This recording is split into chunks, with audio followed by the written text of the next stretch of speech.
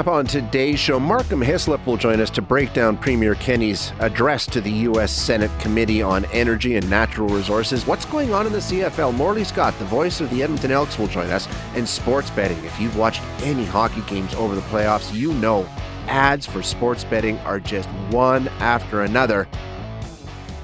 Right now, we're going to chat with Markham Hislop about our premier heading off to Washington to sell Alberta Energy in the United States.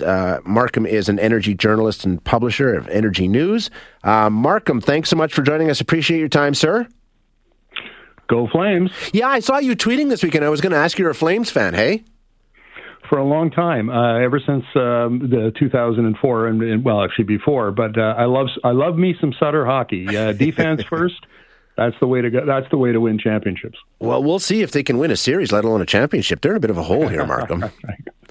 Oh dear, I don't know. I have never. I played competitive hockey back in the day. I've never seen anybody like Connor McDavid. It's crazy. Goodness gracious, that guy is something else. Yeah, it's absolutely remarkable. I mean, if Calgary can come up with, everybody says there's no answer to McDavid. They can't find an answer. Well, if they can come up with it, they probably cracked the code. Everyone will want to use it. But yeah, he's just on fire right now. Okay, indeed. The real reason we brought you on to talk today, the Premier was in Washington last week, and he was speaking with a very, very influential Senate subcommittee. He was speaking before the Energy and Natural Resources Committee. And I don't know about you, Mark. I've long said, and I don't know how effective this was, but this is the kind of thing we need to do a better job of in Alberta, is selling the positive attributes to the energy sector in our province. Because you and I have argued a bit about this before. I mean, oil and gas aren't going away immediately. They're going to remain for some time, and we need to do a better job of selling the positives. And you and I have argued about whether it's ethical or not. But what did you think about Premier Kenney going down to Washington? Well, I thought he made a pretty good case. I mean, this is great political theater for Kenney. Kenney, when you put him on an international stage like this in front of senators and the cameras are on him, and he was there with Federal Minister Jonathan Wilkinson and the Quebec Energy Minister, and I mean, he loves to perform on that stage, and he did just a fine job. But he also made some very interesting arguments that I think deserve a second look.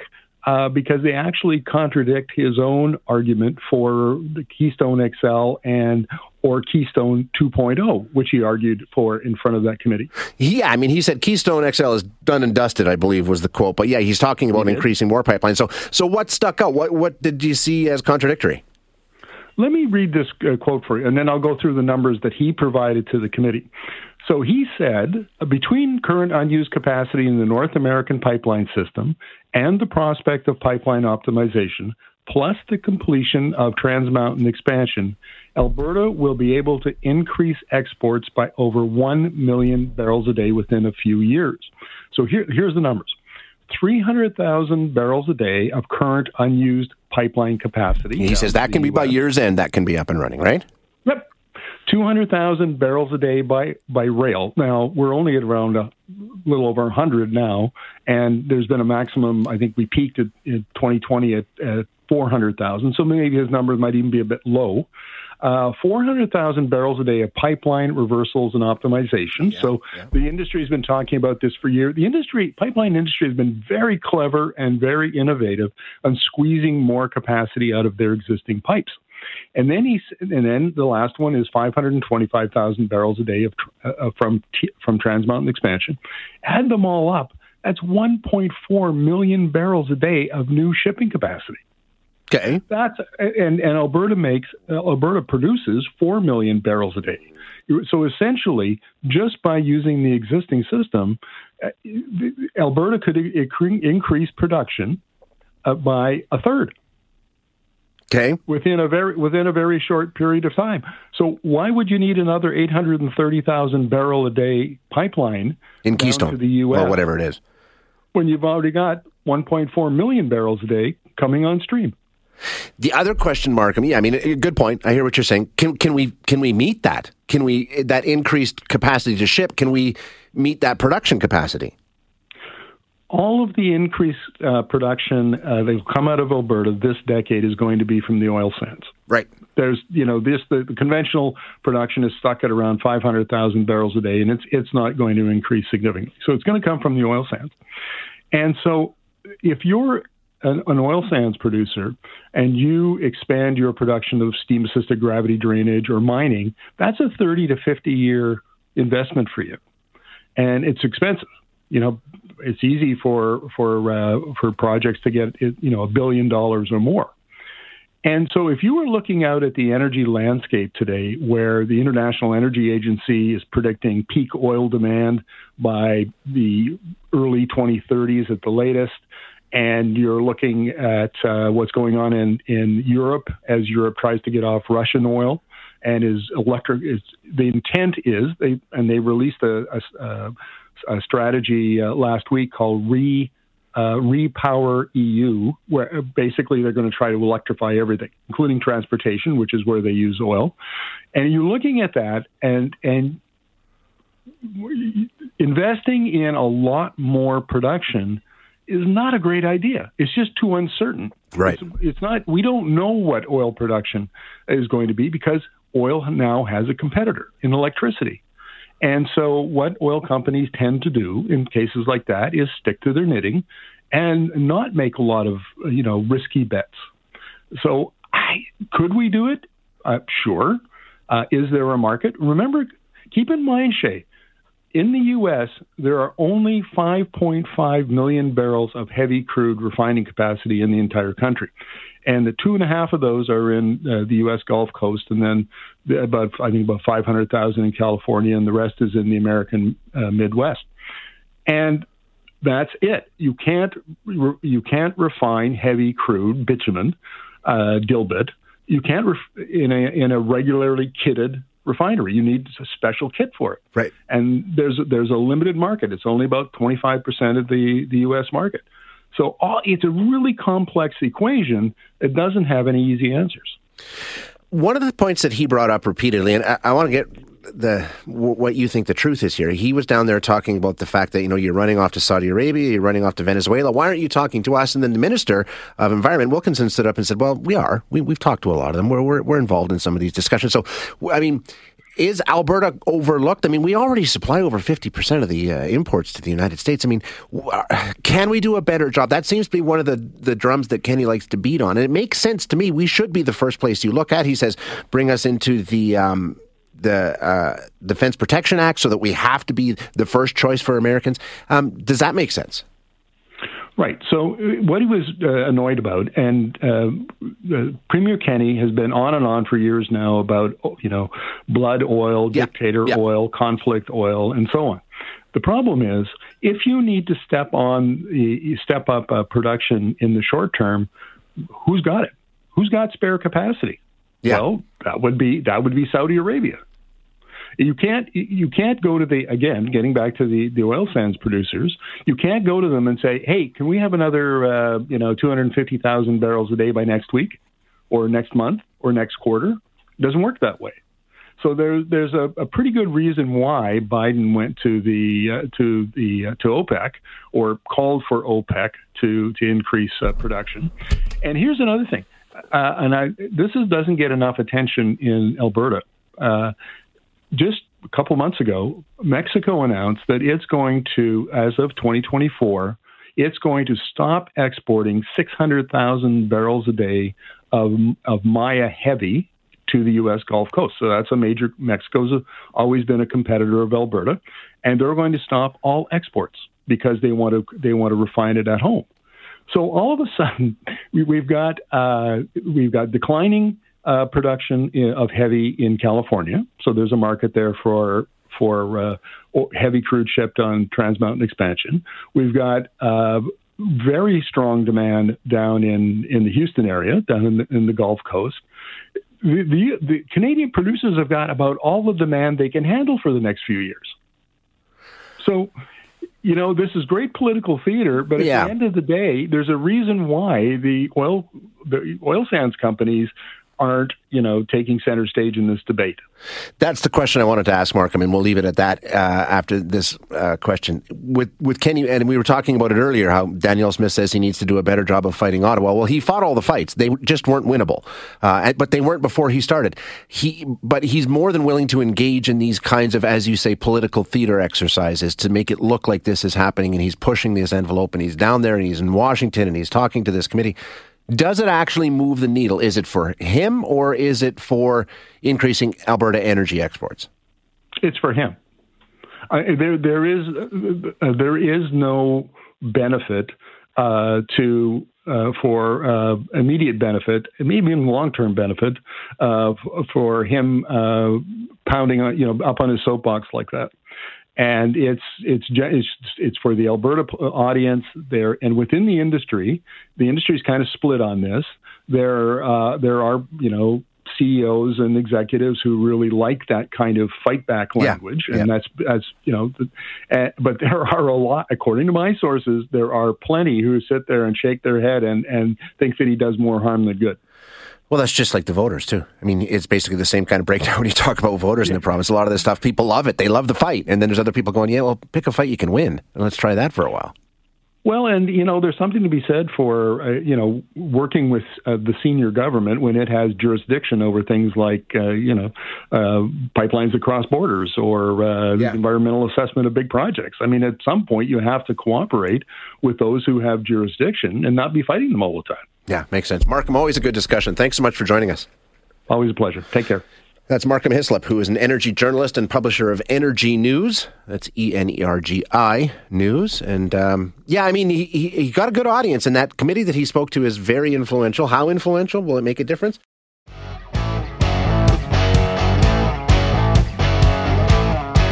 So, CFL preseason, I think, was actually supposed to have started on the weekend or yesterday. I'm not 100% sure. We can find out. But very, very soon for all of the clubs to be involved. But then things got derailed again yesterday. Not sure exactly what happened. Let's check in with Morley Scott now. He's the voice of the Edmonton Elks on 630 CHED. So, Morley, we talked last week, and we talked about how the CFLPA and the CFL had come up with a deal, a tentative agreement, and we thought, okay, great, strike's over, everything's good. What happened?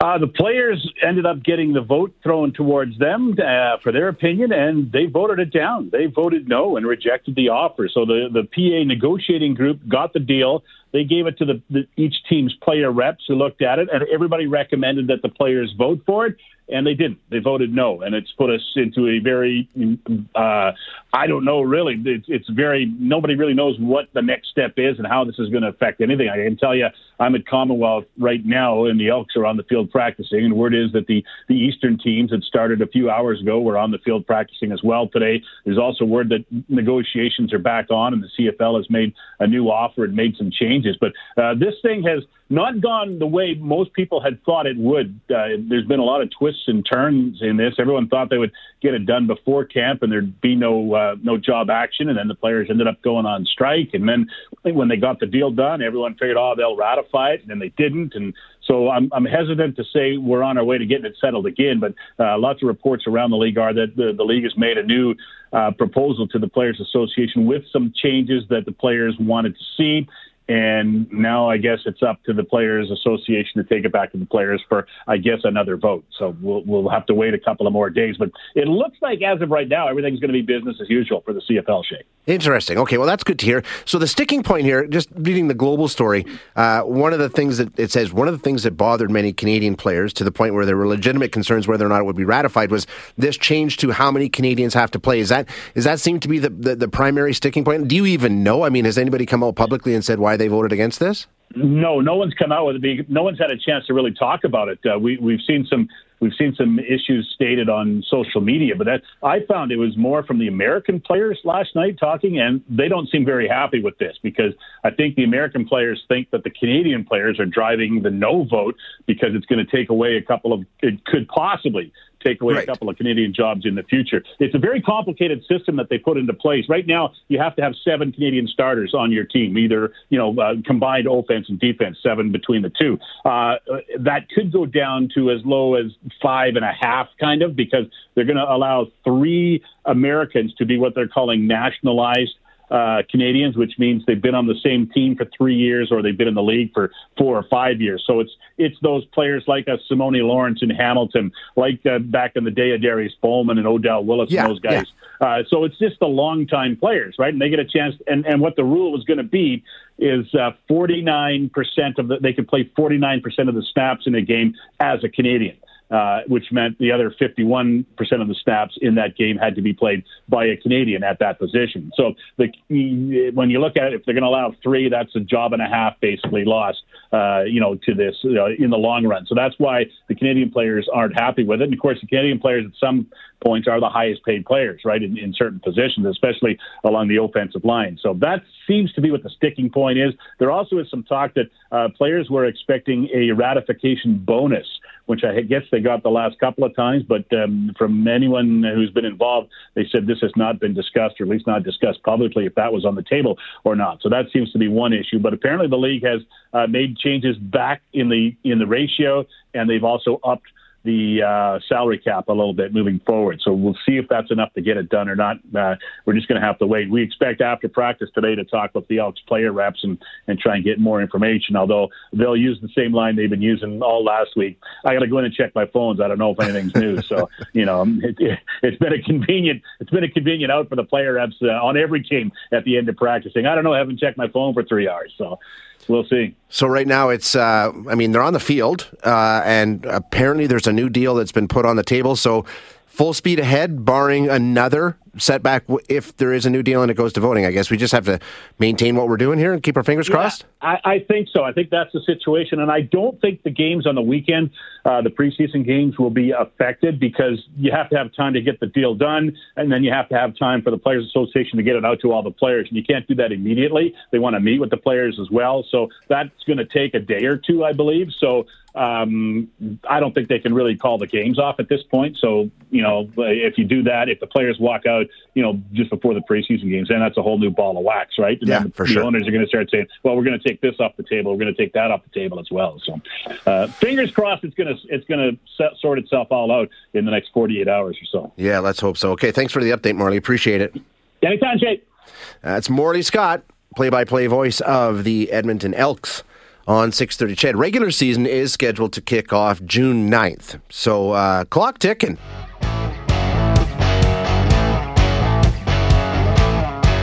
Sports betting ads that have completely taken over television broadcasts of the Stanley Cup playoffs. And I'm with you. I'm there. I've watched a lot of games, and you're right. Every single commercial break has at least one of these ads. During the game, lots of times, if you'll notice, they do the squeeze where half the screen gets pushed to the game and the other half becomes some sort of ad. They have the segments during the intermissions now where they go to those two guys and talk about the latest lines and things like that. So it's really become part of at least the television broadcast. How many people are jumping in? I don't know how much of an impact it's having. Are people really getting involved in this? I don't know, but it certainly is a change. We're going to chat now with Dr. Michael Naraine, who's a professor in the Department of Sports and Management at Brock University. Dr. Naraine, thanks so much for your time. I appreciate you joining us today. Oh, not a problem. It's a pleasure to be on with you, Shay. It really is remarkable when you sit down to watch a hockey game. And I'm hearing, that's pretty much all I've been watching, but I'm hearing from other people, it doesn't matter if you're watching baseball or soccer, it's the same thing. It's constant. The advertising is just everywhere right now, isn't it? Yeah, it's pretty pervasive, and to be honest, Shay, it's unsurprising. I mean, what we know about this space, given that it's so new here in Canada, but not new around the world, is that the game right now is about customer acquisition. And I didn't mean to use the pun there, but it is about customer acquisition. And so the only way in which these operators are going to get what they're looking for, which is increased revenue, is by getting into the eyeballs of the consumer. And to do that, they need to mass advertise. And that's through out of the home, so traditional billboards, through social media, and of course through television. And so, yeah, as you alluded to, if you're watching the Battle of Alberta, or you're watching, maybe the French Open, doesn't really matter what your game is, you're going to see a lot of these ads because, again, the goal is to get the consumer into their specific ecosystem, there being each individual operator, because once you're in the ecosystem, ecosystem, Shay, then they can start to incentivize your gaming habits with promotional content. So I guess it's sort of, this is all brand new, and they're scrambling to try and get as much market share as they can now that everybody's experiencing this for the first time. Yeah, absolutely. I guess the analogy here is the cannabis rollout a couple of years ago. And so, and I'm not too familiar with how cannabis has rolled out in Alberta, but specifically in Ontario, what we saw was a lot of players come out, try to get licenses from the government. And then over this period of time, there's been a bit of consolidation, and now it's not as, hot topic buzz. But we've seen this in the gambling space around the world that, here in Ontario specifically, there are about 30 licensees that have been approved by iGaming Ontario through the framework. But ultimately, in the next, say, 5 to 10 years, Shay, there's probably going to be about 6 to 7 major players that are left once the dust settles. Yeah. Gotcha. So what about this level of advertising? Will that tail off too as they sort of lock down the prospective number of gamblers and they've got their share and they don't need to try and hook as many people anymore? No, it's going to be a pretty pervasive, consistent thing. I mean, because you got to think about it. I mean, the game here is customer acquisition and growth. And so, once you've got people into your ecosystem, that's great. But you also need to then try to take away market share from the other operators. Now, the really interesting thing about this, Shay, is that we know from the research that consumers don't just go with one operator. I'll call it one team. That for someone who is into this type of habit, they're going to have multiple operators on their phone, on their tablets, because different operators offer different odds and different events. And so, even for myself, I can say anecdotally, I don't just have one app. I've got multiple, and they do offer different promotions and different things. And so the part of this challenge will also be you're going to continue to see lots of ads, because you're not just going to have one, you're not just going to drive a Toyota or drive a Ford. You're going to have a whole slew of inventory on your phone. And that's part of what makes this such a dynamic space. Interesting, because I was going to ask, because it seems like you go into a casino and they're all the same, but there are some differences between these different apps, hey? Yeah, there's no loyalty here. I mean, for the consumer's most concerned with who's going to provide me with the best odds, as well as who's going to give me the best promotions. And so, whether it's a major conglomerate like BetMGM and their ability to leverage their casino offering and their loyalty program, or whether it's another operator like a DraftKings, which has this sort of ecosystem of rewards and merchandise and influencers, and there's obviously a lot in between there. I think what's also interesting, really quickly, Shay, if I can, is also mention that the provincial lottery corporation could be at risk of kind of being left to the slaughter, really, because we're seeing that here in Ontario. Now that we're in an election phase, and I'm not sure when Alberta, I think 2023 is perhaps the latest an election will be called in Alberta, but here in Ontario, the Ontario Lottery and Gaming Corporation really can't do anything right now because they're in caretaker mode due to the election. And so it's also another layer to this is how much revenue can the province generate from their own book, but also from the taxes that are incurred from each individual bet. And here in Ontario, we're at a 20% rate, but we know some jurisdictions in the United States, Shay, have, New York State, for instance, has 51% tax rate on their gaming. So there's an opportunity here for Alberta and certainly the other jurisdictions here in Canada to make decent coin off of this new world. So, as much as consumers have to put up with the ads, there hopefully will be some benefit to this as far as, adding to the public coffer. How much money are these companies willing to spend? I mean, you look at the talent, Doc. We're talking Gretzky, McDavid, Austin Matthews, Jesse Pinkman from Breaking Bad, Jamie Foxx. I mean, they're not going cheap with this advertising campaign. They must be expecting huge returns.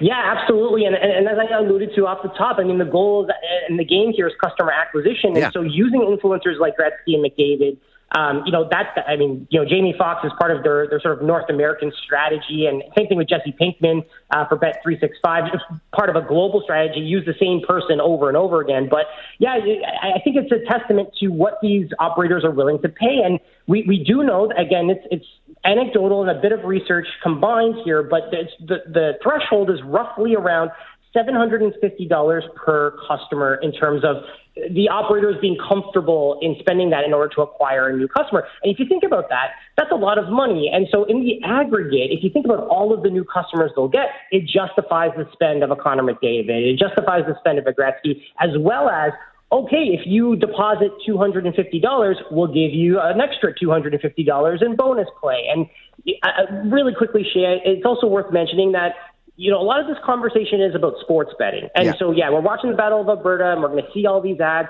But sport is the bait and tackle that gets the consumer into the ecosystem. And the thing that we haven't been talking about here in Canada over the last decade is that, yes, we've been constrained as the consumer, when it comes to single-game sports betting. But once you're in these ecosystems, there is a much bigger challenge, which is the consumer swapping over to the casino online system. And within all of these operator apps, yes, you can bet on the Battle of Alberta, but that you have to wait till 7:30 before puck drop. Yeah. You can bet on black, you can bet on roulette and craps and slots, and you can do those things instantaneously. And so the greater risk of addiction behavior happens with the casino. And to be honest with you, Shay, that's where the revenue generation comes from. It's not from the sports books. It's from the casino element to these apps. Interesting. So they just want to get you into that ecosystem they've created, and that's when they're going to make their money back. Well, absolutely. I mean, if you give me, if you say, hey, Mike, I would like you to deposit $100 and I'll give you $100 in free play. Yeah. Okay, well, that's a great incentive. And, maybe I put down $5 on the Flames or the Oilers, whoever we're cheering for on this call. But, maybe I'll put $5 down, but I have to wait till 7:30. If I'm in that spirit of, I've got some free bets here to ride with, maybe I'll jump over to the casino side of the app, which is a built-in feature in all of these apps, I should say. And I could they've got table games and slots 365, 24/7, live dealers, handing you out blackjack cards, and you could play right now. And so that's where the risk of addiction truly takes another level. I mean, it's one thing to say, you know what, we've prevented horse racing bets through iGaming here in Ontario, and we were preventing, certain elements, but there's only X amount of games you can bet on. Fair enough. But you have to wait till 7:30. You can do that through a casino on those apps right this second, and that's what's really scary. That absolutely is. Doc, thanks so much for the discussion. Great information. I really appreciate it. Oh, not a problem. Anytime. Have a great day. Thank you very much. That is Dr. Michael Naraine, who's a professor in the Department of Sports and Management at Brock University, and he's mentioning the addiction aspect to it. Thanks for listening today. To hear any of our other interviews, you can find them wherever you find your favorite podcasts. And if you like what you hear, don't forget to rate and review us.